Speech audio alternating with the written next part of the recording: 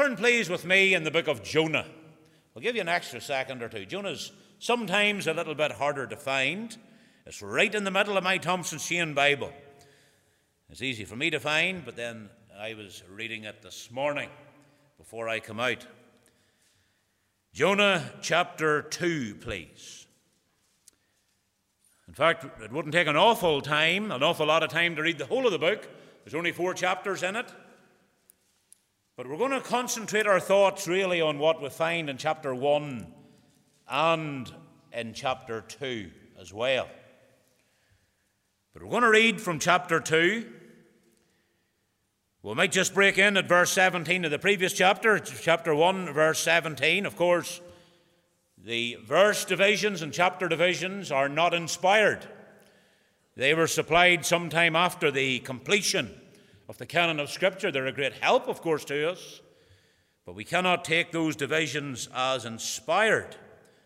In fact, the chapter divisions that we have today were brought in, I think, in the year 1227 by the then Archbishop of Canterbury, Stephen Langton by name. He brought them in to aid with reading and with study. The verse divisions come in much later.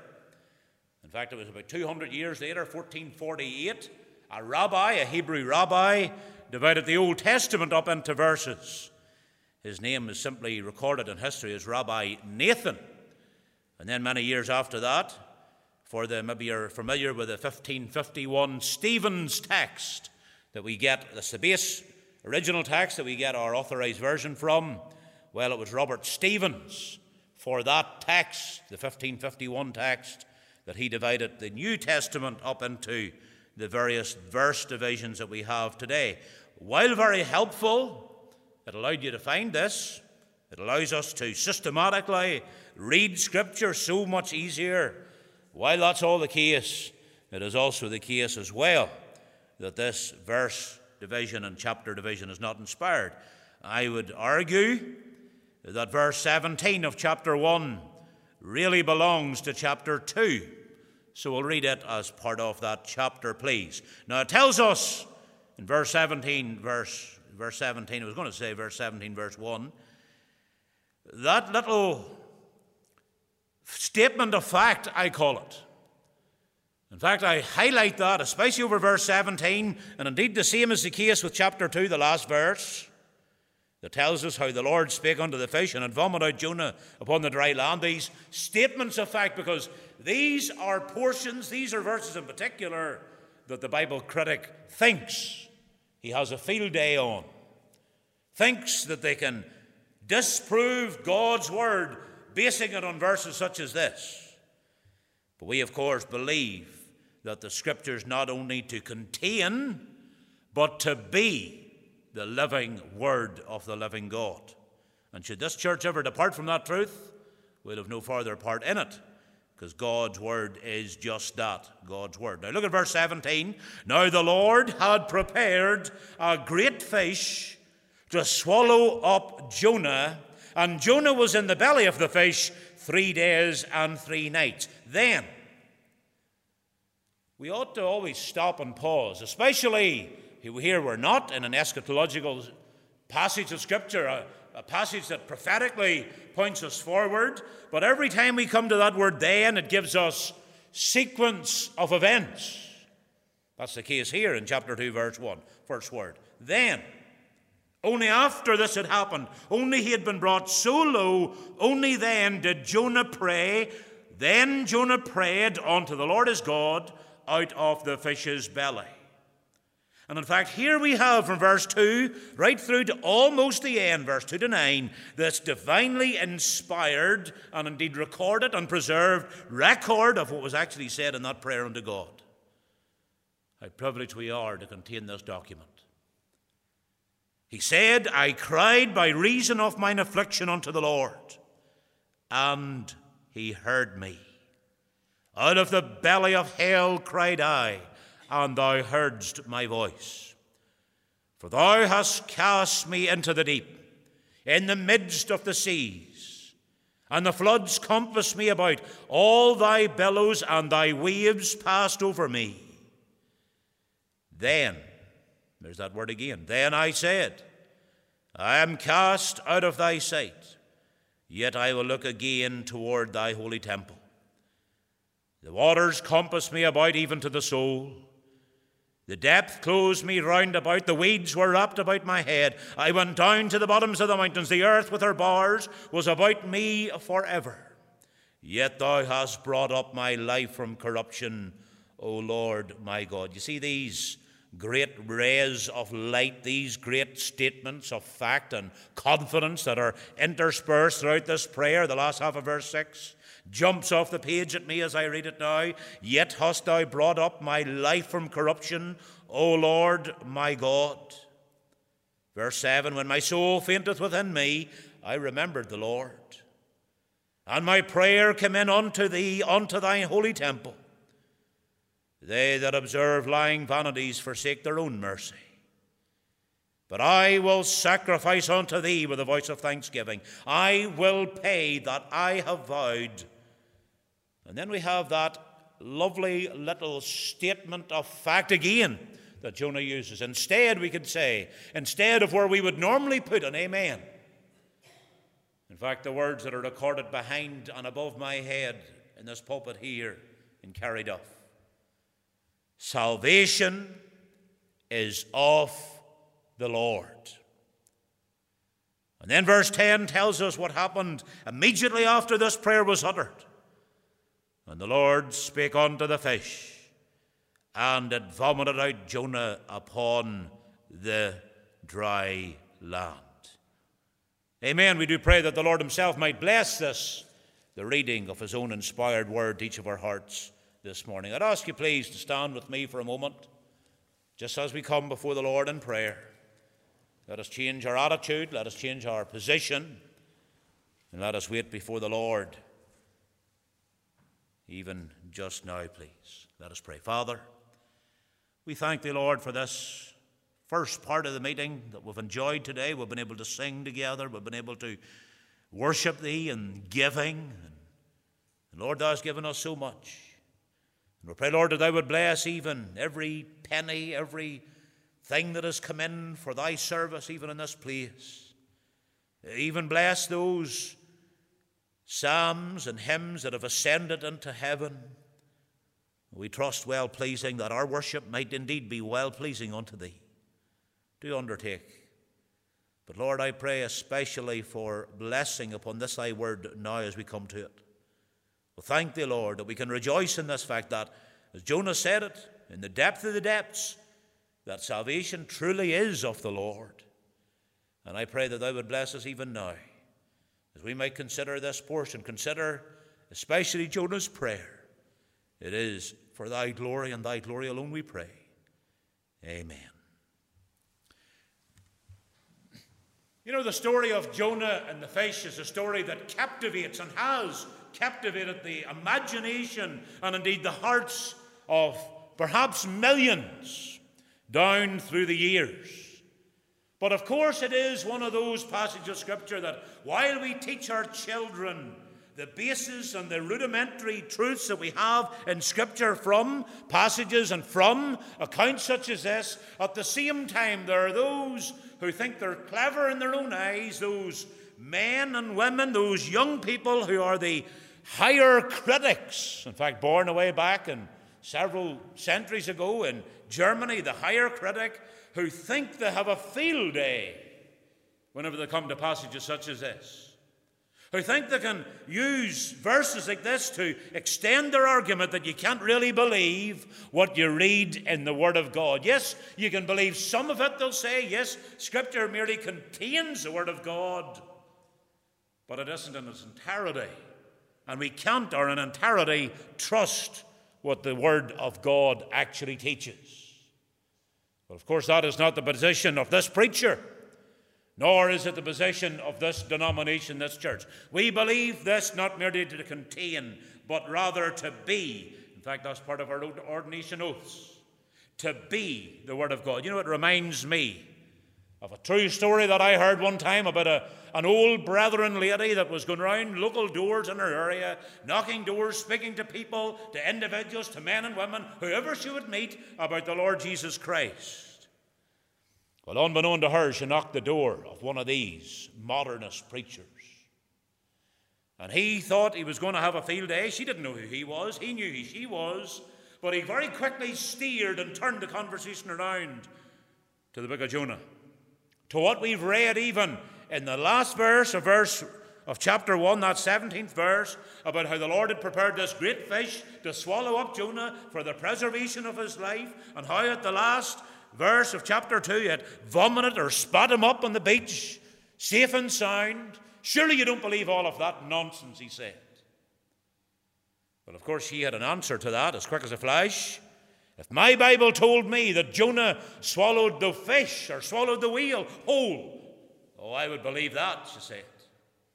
Well, he came in again, and really she was attacked that day on his doorstep. And it went on back and forth for a bit, and he said to her eventually, what if you get to heaven and Jonah's not even there? Well, then again, as quick as a flash, looking him eyeball to eyeball, she said, well, then you can ask him. Well, he knew what that meant, that he wasn't even going to heaven at all with the attitude that he had on Scripture. She went away. In fact, she said to that man, I not only believe what my Bible says contained within the leather covers of this book, but I believe in the very covers of the book themselves, because it tells me on the cover that it is indeed God's holy word. And that's the position in which we stand even today. But I want us to consider what, and I think we've nailed this down tight, what actually happened on that occasion. I want us to think about Jonah, to narrow it in a wee bit. We could really preach on the whole chapter. There's a series there, but we could give it a skim over the whole of the book, all 4 chapters. But we want to think, we want to focus in today, for the few moments that we have remaining to us, about Jonah's prayer. And before we even get to Jonah's prayer, before we even get to that word in chapter 2, verse 1, then Jonah prayed. Before we even get to that, I want us to consider something else in relation to Jonah's prayer. And that is, first of all, Jonah's refusal to pray. You know, it struck me as I read this account over and over again. And I read this whole book this morning over and over again, even before I come out to take the meeting today. And I've read it so many times in the past. But it struck me recently, whenever I read this account, really it struck me for the first time recently, just how bitter and just how twisted and just how cold at heart Jonah really was. You think about the first 3 verses. Look at what it gives us there in the first 3 verses. You see, in chapter 1 verse, this is chapter 1 we're talking about, chapter 1 verse 1 and 2, the Lord God Almighty had actually, what a privilege this was for Jonah when you think about it, had actually revealed himself to him. Just think of the privilege he had in that alone. Not only did he reveal himself to him, not only did he speak to him on that occasion, but he actually gave him a specific task to do.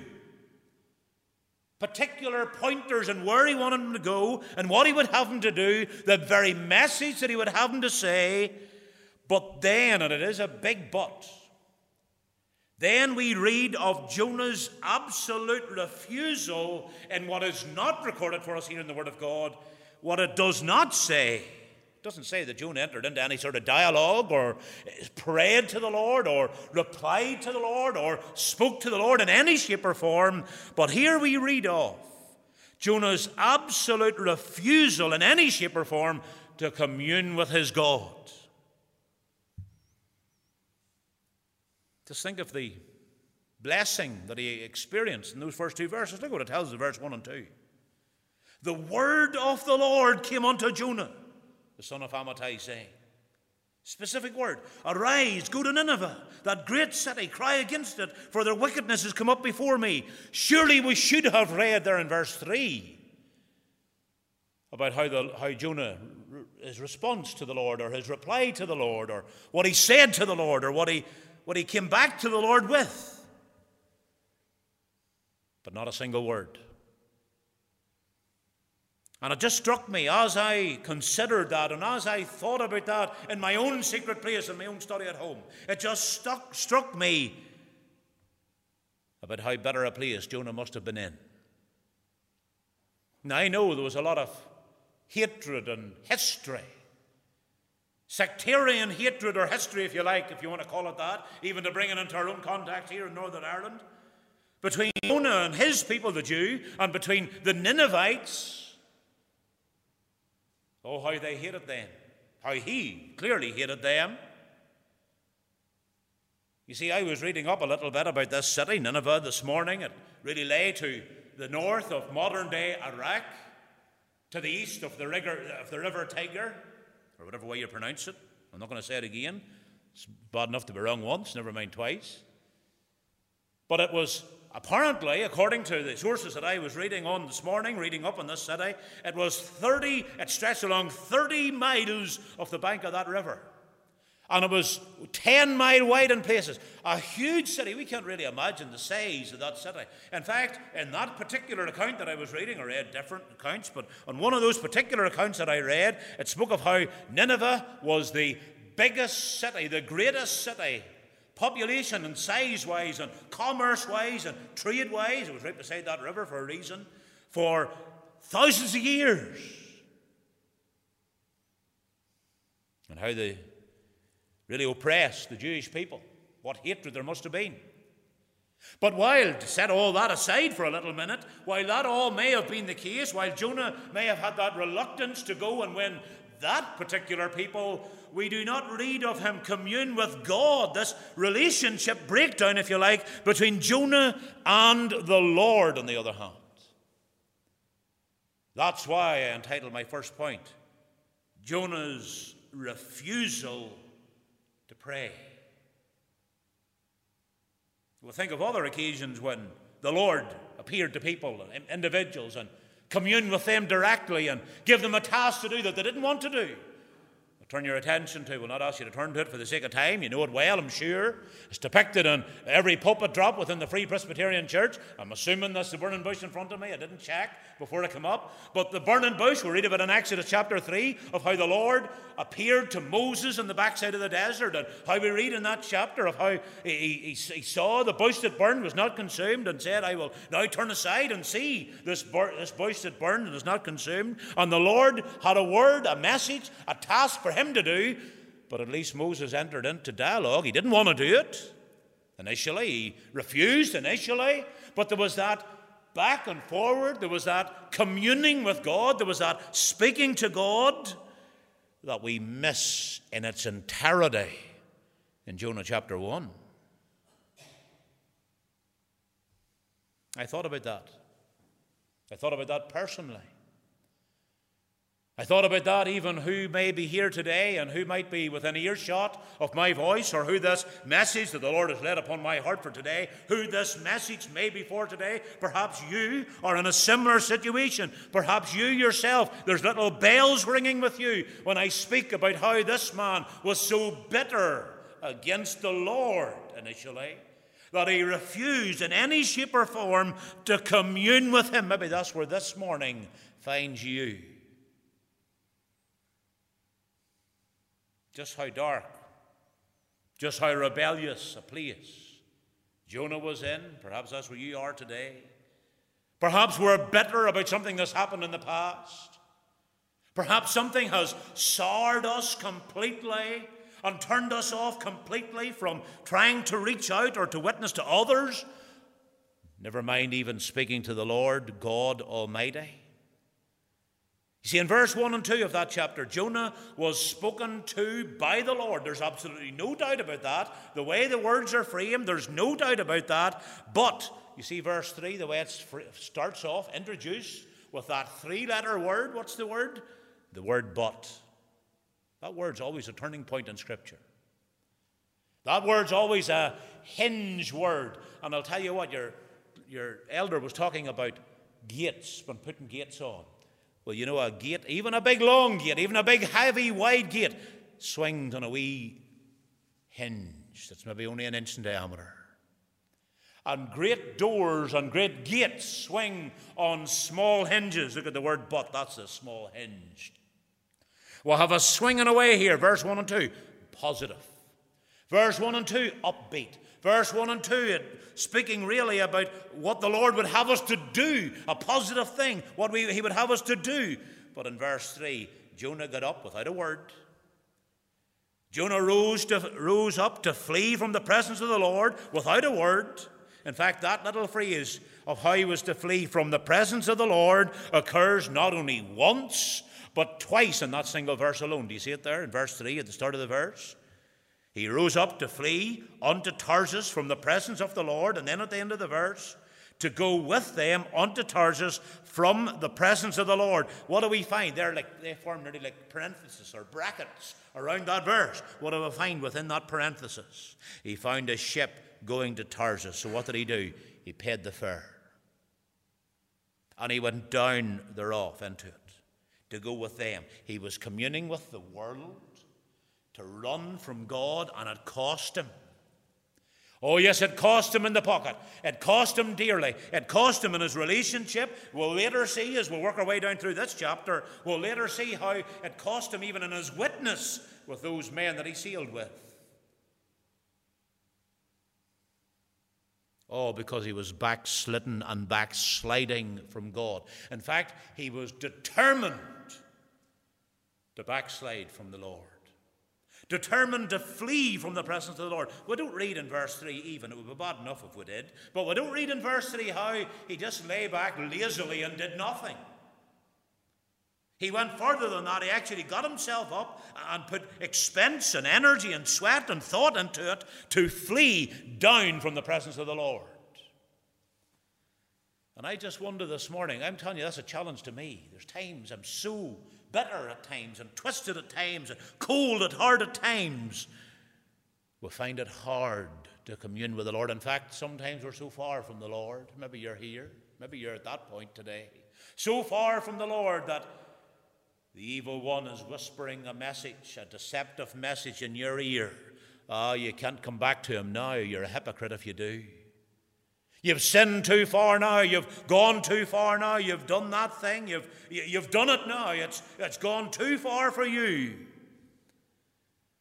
Well, let me tell you today, if you're in that backslidden state, if you're in that such a cold at heart state that describes your condition today, he stands as the father of the prodigal did, wishing and longing and waiting for the prodigal to come back, for you to come back to his dear loving arms. You see, that's a deceptive whisper from the devil. That's a hiss from the serpent himself to tell you that you can't pray. You see, it cost this man dearly. That refusal to pray, that backsliding, that going down from God. Let me ask you this evening. We're not this evening yet. I plan to finish early afternoon. Don't worry, brother. Let me ask you early this afternoon, right now, let me ask you now, do you understand, do you really take it in? Do I understand the importance of prayer? The importance of communing before the Lord, of spending that time, of talking, of keeping that close, that short account with the Lord? Do we understand and realize how important that is? Let me tell you this, the devil knows the importance of prayer. Oh, he knows how important it is to keep you from those set times of prayer in your own personal place. The set times of prayer in places of worship such as this. He knows how important that is. How is it on prayer meeting night? Whatever night your prayer meeting's held on, that's the night, about 6 or half 6. You're tireder that night, and you've more on that night, and you're busier that night than any other night of the week. How is that? It's because of that pressure upon us from the world, the flesh and the devil, to keep us from the place of prayer. Let me tell you today, prayer, communion with God, is an absolute necessity. And Jonah found it the hard way. He found that out the hard way. I love some of the statements that Charles Spurgeon, the great C.H. Spurgeon, minister, Baptist minister in the Metropolitan Tabernacle in London for many, many years. I love some of the things that he came out with. He had such a short, pithy way of nailing a point. Somebody asked him one time, Mr. Spurgeon, and they were dead serious in this, Mr. Spurgeon, which is more important, reading God's word or praying to the Lord? Which is more important? You know, he just threw his head back and laughed at that one. And then he said this. He said, you know what that is like asking me? It's like asking me, which is more important, breathing out, that's prayer, or breathing in, that's reading God's Word. You can't do one without the other. In fact, if you try to cut one or both out, within about 4 minutes you'll be on the floor dead. We must breathe in and out. We must commune with the Lord. We must talk to the Lord. We must pray to the Lord. We must take that time and pray to the Lord. This man was in such a cold, dark place that he could do none of those things. He just ran, he just fled. He turned up and ran in the opposite direction in this false belief that he would be able to get away from the Lord. But you know, it doesn't work out like that. Look at what it tells us on down through the verse. The Lord went after him. Verse 4. Another verse that's introduced with that little word, but. But the Lord sent out a great wind unto the sea. You see, there is nowhere beyond God's reach. Isn't it wonderful how whenever the Lord, this has struck me over this past couple of months. This has challenged me, not only from this portion, but almost everywhere I read in the Scriptures, especially the Gospels, but here in verses like this as well, of how the Lord gives a command to the elements, to nature. Immediately they obey. Even to the demons and the devils. We read that in the Gospels of how the Lord commanded this demon to move and pass out of this man and that man, or this boy or that boy, as we read in the Gospels, and how those demons even immediately obey. But how it is whenever the Lord gives us a command, gives us an instruction. Very often, and Jonah's a prime example of this, very often we drag our heels. We've already mentioned Moses. He's another example. We see that very often in the Scriptures of how the Lord gives a command, of how the Lord tells men to do something, and we're so slow to respond. Hey, that's a challenge to me. Look what it tells us in the next verse, verse 5. The mariners were afraid of what was happening. It tells us there at the end of verse 4 how the ship was like to be broken. Of course, then, verse 5 tells us of how the mariners were afraid. What did they do? They cried every man unto his God. Now, what is that? To me, to press that little statement there, all these men who followed false gods cried unto them. Such was their panic. But what do we find Jonah doing? Surely we find him praying at this point. Do we? Let's look at the verse. They cried every man unto his God, verse 5, cast their wares that were in the ship into the sea, delight not of them. But, again that word but, I have it underlined in my copy of Scripture here. But, again, another turning point. They were praying. Now, they were doing what they knew. It was to a false God, a deaf God, a God who could not see, a God who could not act or hear. But they were at least trying something. Not so with Jonah. But, see the heart of verse 5? But Jonah was gone down, again that reference to that downward train, gone down into the sides of the ship, and he lay and was fast. God's word, every single word that's here is there for a reason. There's nothing superfluous in the word of God, nothing just put in to pad it out. That's what the word superfluous means. Every preacher pads out and waffles and puts in superfluous language. Not so with Scripture. Look at that verse again. What word am I referring to? He not only was asleep at the end of verse 5, was fast asleep. He was in a deep sleep, so much so that he had no idea of what was going on around him. Does that describe the Church of Jesus Christ today? Is that where we are? We like to come in and polish everything up and keep everything nice. And meanwhile, the world out there is burning, and I say this literally, going to hell. And what are we doing about it? Are we like Jonah, not only sleeping, but fast asleep? Oh, I can still hear Dr. Paisley as he cried from his own pulpit there in Ravenhill, where he ministered so many years. The Church of Jesus Christ is sleeping today. Arise, sleeping church. Is that not the message that we need to hear today? Is that not the message that we need to hear from this and every other pulpit? To waken up and look what's going on around us and to get to our knees and to pray. I believe in the power of prayer. He did. When all ended and this man ended up on his knees, God heard prayer from the depths. God answered. God heard his prayers.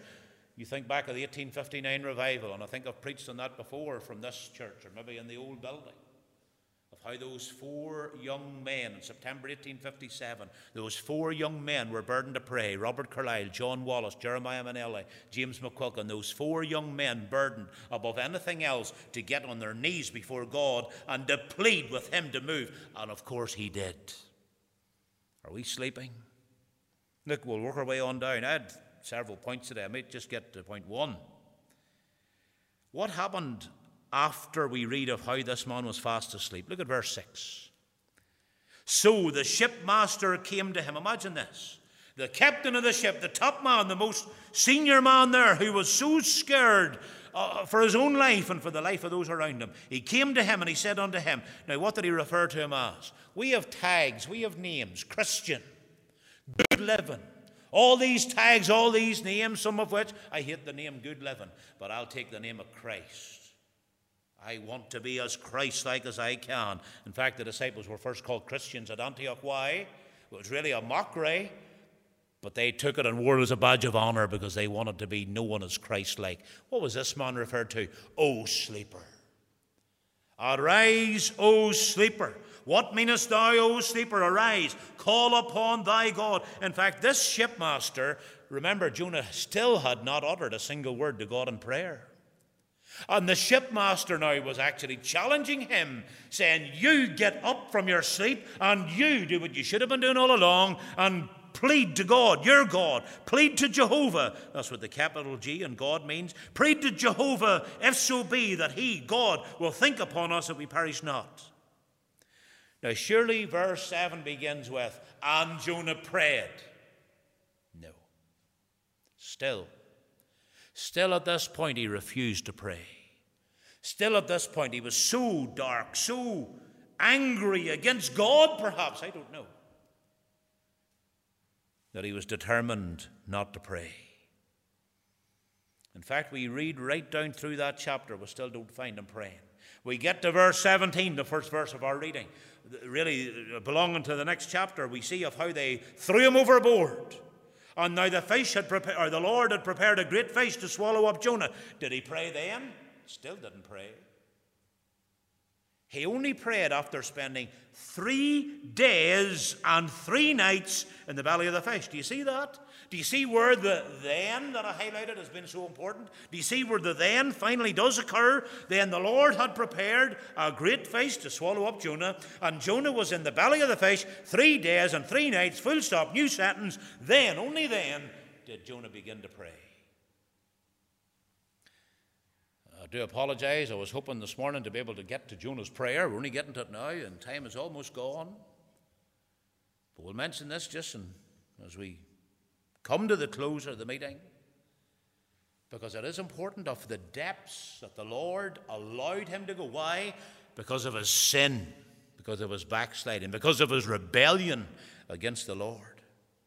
In fact, he went right down to the very bottoms of the mountains. Does not tell us that in verse 6. Look at the words there. In fact, verse 1 right through to verse 6 gives us an idea of the depths to which Jonah had plummeted on that occasion. But let me tell you this for your encouragement today. Let me tell you this, dear church, dear individual, somebody watching along online. And as I talk to you and preach to you, I preach to myself, 1 finger pointing out to you, 3 back to myself. Why? Because I need this. I need this encouragement. Look at verse 1. Look at verse 2. I cried by reason of mine affliction. I highlighted this. I dwelt there in the reading, I remember. And he heard me. No matter how low we are, no matter how far from God we are, no matter how rebellious we've been, how far we've sinned and slipped back against God and his holy word, when we do come back to him, he hears us. And not only that, he hears us and he answers our prayer. In fact, twice in verse 2. The first part of verse 2, and look at the end of verse 2. And thou heardst my voice. Double emphasis there yet again of how the Lord heard his cry and heard his prayer. Let me say this. No matter how far down you've gone, God hears and answers your prayers. Isn't that such an encouragement? If we would but grasp that truth, that God both hears and answers our prayers. He's both one who is willing to answer our prayer and able, on the other hand, the prayer meetings would be packed. But they're not. May the Lord encourage us to do what he did, to pray. Look at the vows that he made, the I wills, verse 4, verse 9. I will, I will. He had such confidence as he prayed. In fact, very often that happens. We start off in prayer and we're low, we're down, we're despondent, we're downhearted. And as we begin to pray and continue on in prayer, by the time we'll leave the place of prayer, there's a spring in our step. Isn't that right? How the Lord blesses us in the place of prayer. In fact, that's really where I want to get us to today, verse 10. In fact, look at verse 9. Leading into verse 10, really, he had just finished that prayer. Just finishing. If you could almost think of it as he was there in that cavernous area that was the belly of the fish, the words were almost echoing off the walls of the inside of the fish whenever God spake to that fish. Salvation is of the Lord. That was the last word of his prayer, was Jehovah, God, the Lord. And the Lord spake unto the fish, and it vomited out Jonah upon the dry land. You think of the blessing that flowed from that. You think of I read those verses this morning, chapter 3 and 4. I'd encourage you to read them. I read those this morning because in those verses, especially chapter 3, we have here the greatest revival ever upon earth. Certainly recorded revival. Because the Lord had his servant. The Lord's pleased to use the human instrument. And even though we had to be dragged along kicking and screaming, if you like, even though we had to be brought from this low point, the Lord brought him up to that point where he was able to preach not only to the ones and twos, but to the masses. What a blessing followed. But may the Lord encourage even each of us today as we think upon these things.